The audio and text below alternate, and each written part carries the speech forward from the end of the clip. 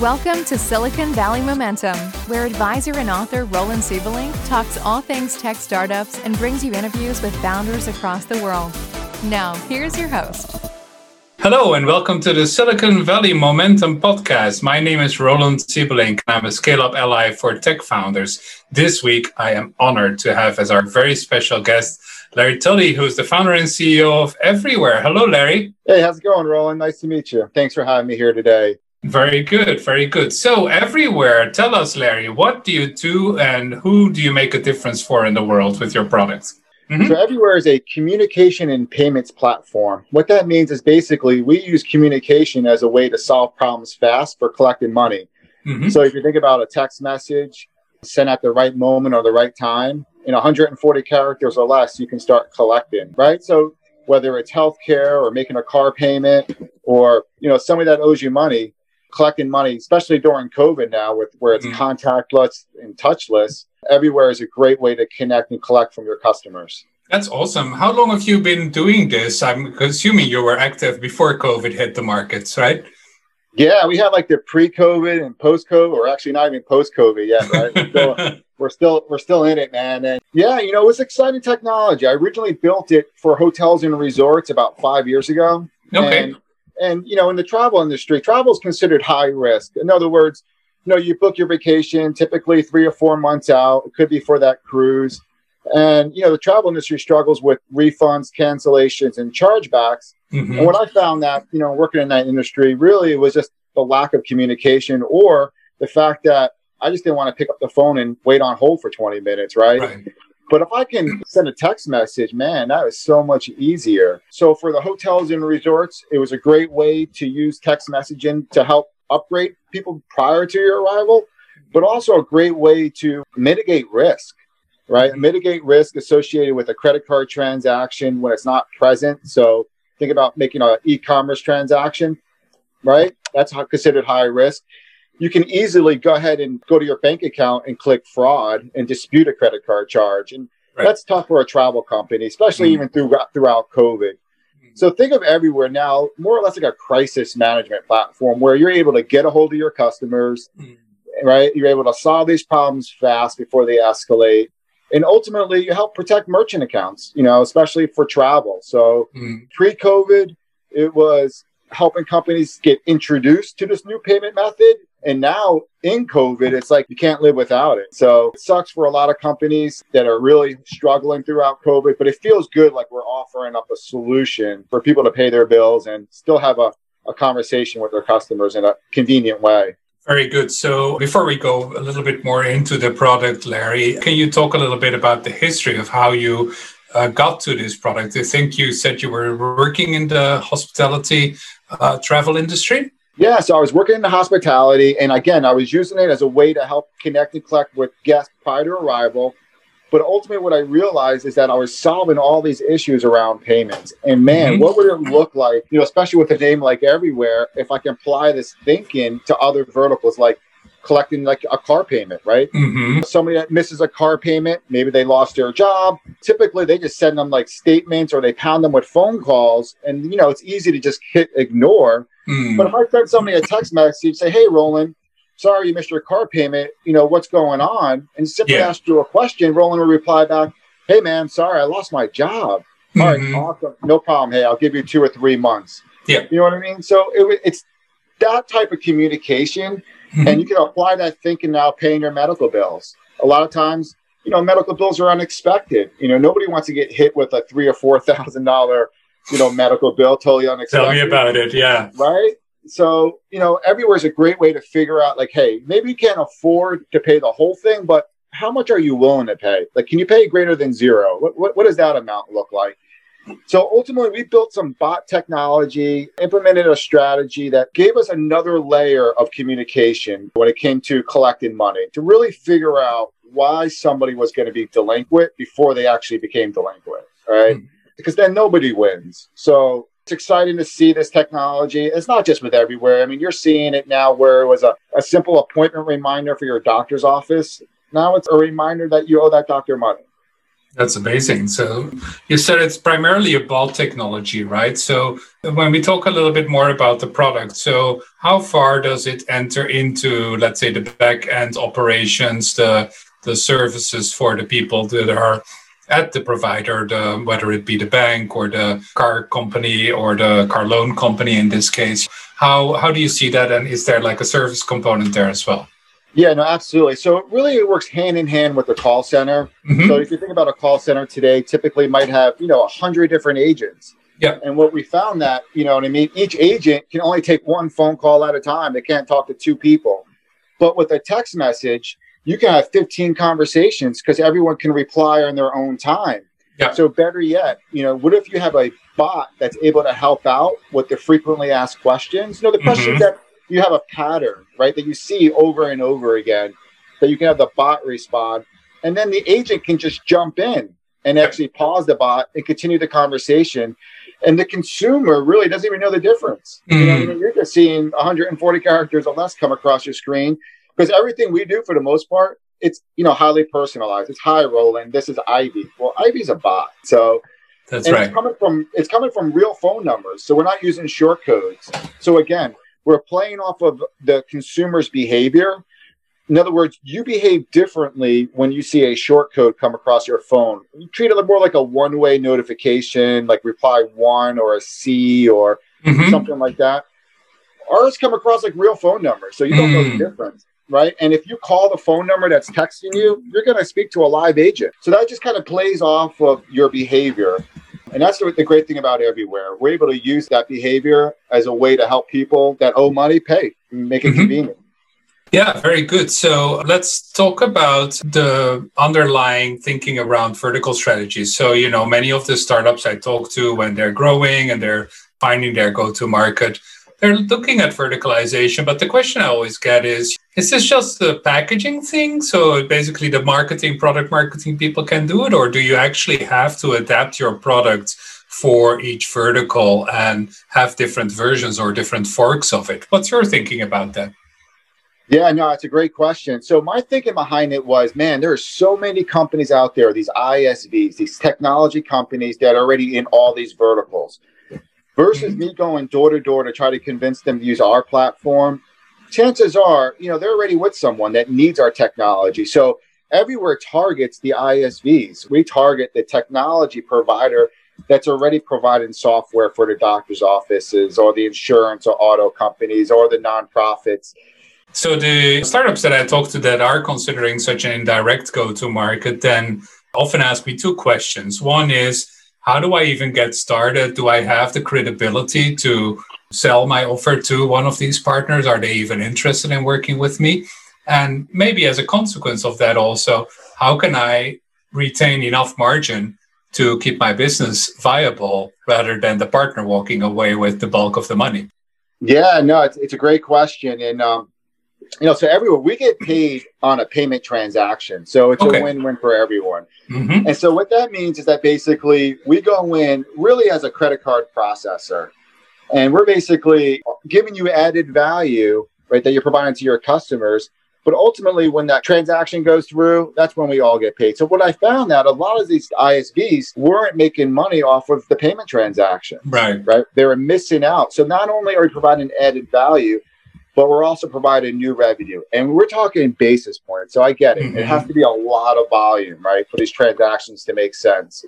So for us, we try to go after those high volume accounts. But again, we're doing a lot of things. Not only are we helping money get collected faster, but we're reducing overhead and customer service. We're adding value. It's a win-win. And so we're able to help an ISV generate incremental new revenue that they weren't receiving before, potentially. And again, only getting paid when a transaction goes through successfully. So we offer like free texting. We give away text messaging. It's nothing in the scheme of things. And we'll make money when that car payment goes through. How do you look at your competition? You mentioned a few names there that I'm not sure you consider competitors or more like component providers to you. But is this a market you have to your own, or do you have heavy cutthroat competition, I should call it? Yeah, no, absolutely. Definitely with COVID, it definitely flooded in a competition. And the competition that mainly we're seeing is competing with the internal IT departments. Okay. Mm-hmm. That's a big one for us, because they might have been texting before. They could have been reminding of somebody that they, and again, it's somewhat bare bones a lot of times what the companies are doing. Because of COVID, they had to deploy a texting solution immediately. So they feel like, they have a solution. But, really, we're finding that these are bare bones solutions that people are installing. Twilio makes it very easy, to send a text message. So there's no real science behind that. And it's very quickly get up and running.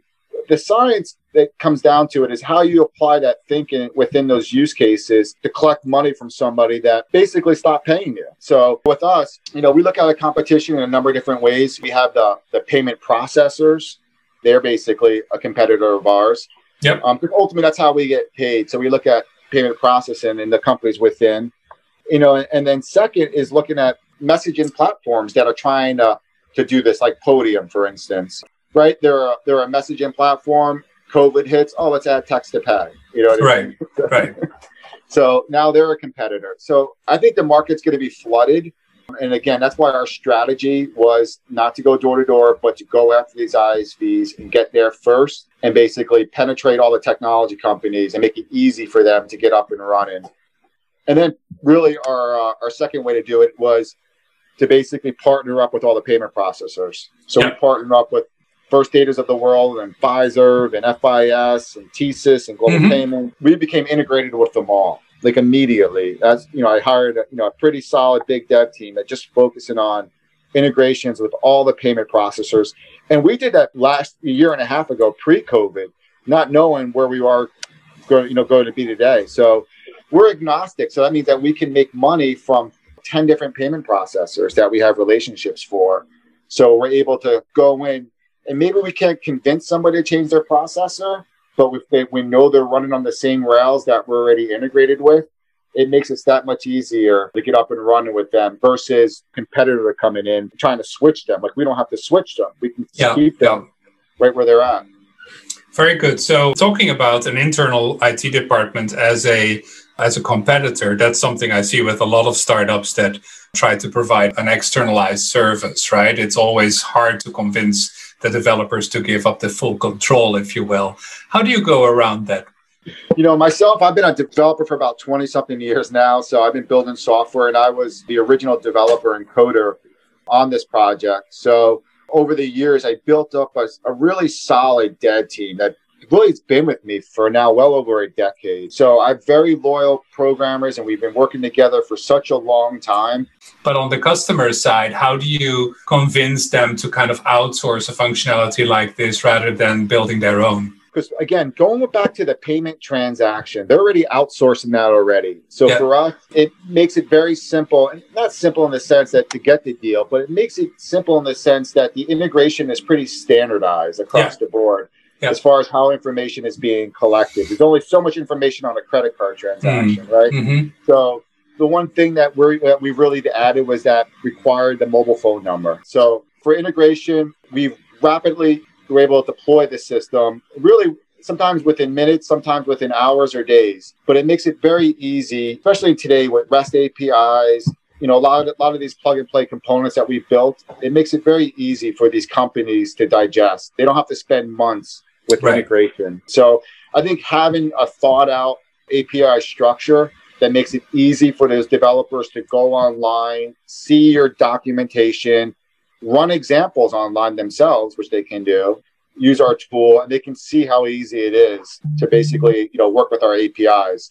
And that gives the developers or the internal company a comfort. Because a lot of times you're talking to a decision maker, but ultimately they're relying on their in-house dev team for a yes or no, if this makes sense. It sounds like you're almost treating the internal dev team or positioning them more as gatekeepers, potential gatekeepers. As long as you keep them comfortable, then they will go with your solution. Exactly. For the most part, getting ahead of product to really buy in that this is a win-win opportunity to get to market faster. I wanted to hear a little bit about your funding strategy. You've raised first a seed round and then a Series A, I believe, 2 years ago. Is that something you're pursuing further, or are you saying, no, we're kind of done with raising and just living off our own positive cash flow from now?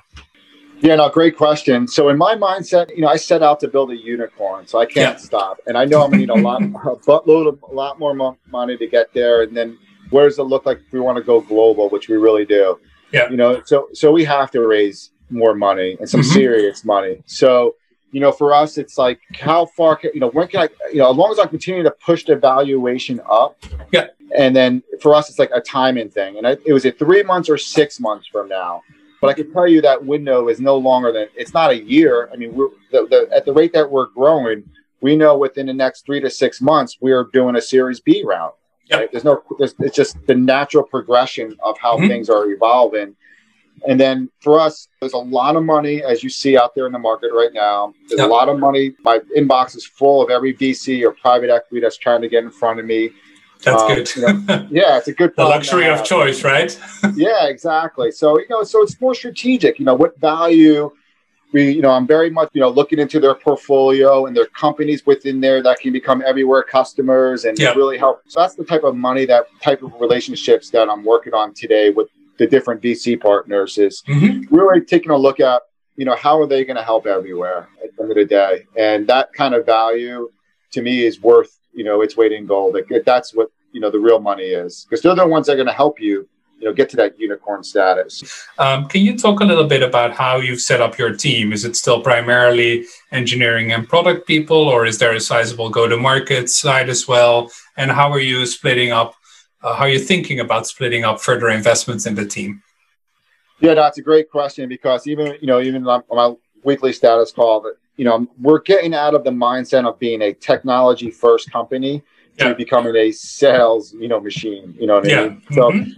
So right now we've been so much focusing on our technology. Now it's time to more, really focusing on our strategy to really blow this thing up in our sales and marketing. And that's what we haven't done in the last couple of years. We've been focused so much more on our technology. A lot has to do with me being a programmer for so long and I only stopped programming like 12 months ago. So that was, a challenge for me to kind of, release that, to our dev team and get out of it myself. So now the mindset is now focusing on sales and marketing. And that's where we're raising money. And that's where we're focusing in on for 2021. So that mindset from technology first to sales first is that shift is happening right now. Okay. And it sounds like most of the team is still on the technology side, but you're starting to build out the sales and marketing side. Is that correct? That is correct. You know what I mean? Okay. So we're looking to hire, for instance, like a head of sales. So for the most part, the sales operation being run by myself and my partner, Scott Orlinsky. And now we're looking to hire a dedicated, we recently hired, throughout COVID, we actually made 3 hires, and all 3 hires were sales. So very good. Yeah. So we know that we're going in that direction. And now, but everyone previously, like you said, it's more technology or product support. Yep. Exactly. And then you built a really strong core there, right? It is a normal step on the path towards becoming a unicorn. Absolutely. Okay, very good. So what's some listeners that are hearing this and may say, well, I have some great experience in sales or in marketing or something similar. What makes for a good everywhere team member? What are the kind of people you select? What are the kind of people you'd rather not work with? Yeah, it's tough for taking somebody from big corporate. I can tell you that. And they call it startup grind for a reason. At this stage, especially with 25 employees, you wear multiple different hats right now, and we're trying to get away from that. But still, you're coming into a mix of where it's startup grind. So you might have been hired for marketing, but you're helping out as a project manager on the tech team, right? So to have somebody that's able to deal with that, right? And not be like, oh, no, that's not my job description. Again, so taking somebody from corporate, to me, unless they had that startup experience or worked with a startup before or understand, they have to be looking for something much more in life than a job, right? That's what I look at it. You want somebody that basically is a big thinker too. So, and for us, there's a lot of input, and a lot of times, it's our team that's helping come up with some of these ideas, right? And so they're the ones that are communicating with the ISVs. They understand the challenges in the marketplace. to really get some top quality thinkers, on our team is really what we're looking for. And when it comes to the sales side of things, again, I think the software and the system, I think, do a good job at selling itself. But we're looking for, again, salespeople that are hungry and driven. Mm-hmm. When you look at your founder journey, what would you say are some of the biggest learnings you would like to impart on founders coming right behind you that may not be quite as far in their journey yet? Yeah, no, definitely. And again, it probably goes back to maybe that I just said before about being a grind. Like, you have to be willing to grind it out. And, a lot of it comes down to, I believe, also like willpower. Mm-hmm. You know what I mean? Like the survival instincts inside of you that no matter what, you're not going to die. Like, you're going to stay in the fight until it kills you. Like, there's no matter what, you can never give up. Like, you have to see it all the way through. Because you look at everyone else that came before you, and you look at, whether, again, most recently, maybe even pick Elon Musk and Tesla, right? Where, again, a year ago, I mean, this guy was the poorest guy on earth and everyone was against him. And now look at 12 months later, he's the richest company out there in the market. So, again, but he's stayed persistent. He went, didn't get all hung up in all the noise and, all the naysayers. You have to block all that out. That's right. As a founder, you have to be, if you're passionate about it and you're going to put in all the effort and work, it's going to pay off. It just might take a few years. It might take long. It always takes longer than you expected. Oh, yeah. Yeah. No question. Right. When I first came up with the Everywhere, I was 5.5 years ago, again, being at the resorts, and man, I didn't know anything about healthcare. I didn't know anything about nonprofits and churches and all that, you know what I mean? And a name like Everywhere, I was like, man, what am I getting myself into? But I remember my wife telling me I was nowhere. You know what I mean? So again, you get through all that noise, you get through the other side of it, and you're having fun, and it becomes exciting. It becomes a thrill, and that's what you're ultimately after, is that thrill ride. It is, and it is the journey often more than the outcome, right? That you should focus on to keep your persistence up. Yeah, and that's what I always say, right? It's about the journey. And I wouldn't really change anything. All those no's, or all the people that kicked me out of their office, or, and again, I even had Mark Cuban told me that it was too big of an idea at TechCrunch. And I'll never forget it, you know what I mean? He was like, yeah, no, it's too big of an idea. It's never going to happen. And that was, and that was just, in concept stage. And so it's good to prove people wrong. It's a good feeling. And I think that helps drive you too, is when people say no to you or turn you down in a way that makes you feel uncomfortable, I think that becomes a driving force for you to succeed even more. Absolutely. Absolutely. And, the whole point of entrepreneurship is that you see things that other people don't see, because if they did, it would already be there, right?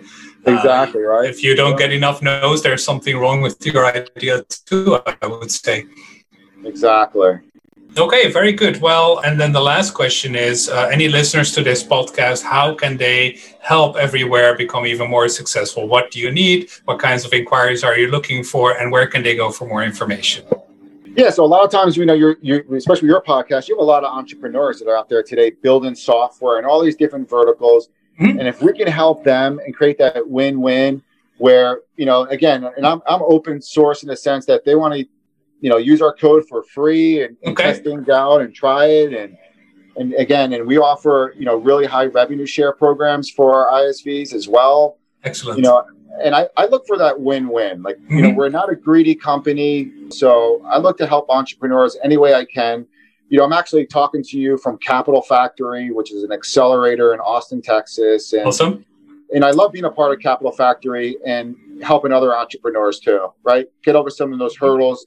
So again, I'm, my LinkedIn information, I'm very transparent, an open book. So, happy to help, other entrepreneurs with their ideas, and, and again, if they want to help us, even better. So. Excellent. And next to that, I understood you were hiring primarily on the sales and marketing side, so people can go to your job site as well, I'm sure. And investors that might be interested in taking part in your B round, if you want an intro to Larry, then I'm happy to provide there as well. Absolutely. Always interested. Excellent. Very good. Well, thank you so much, Larry Talley, founder and CEO of Everywhere. Such an impressive company. Thank you so much for being part of this Silicon Valley podcast.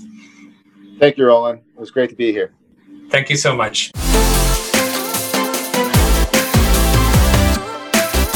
Like what you heard? Subscribe to this podcast and leave a review. Tune in next time for more tech news and interviews with some of the brightest minds in tech today.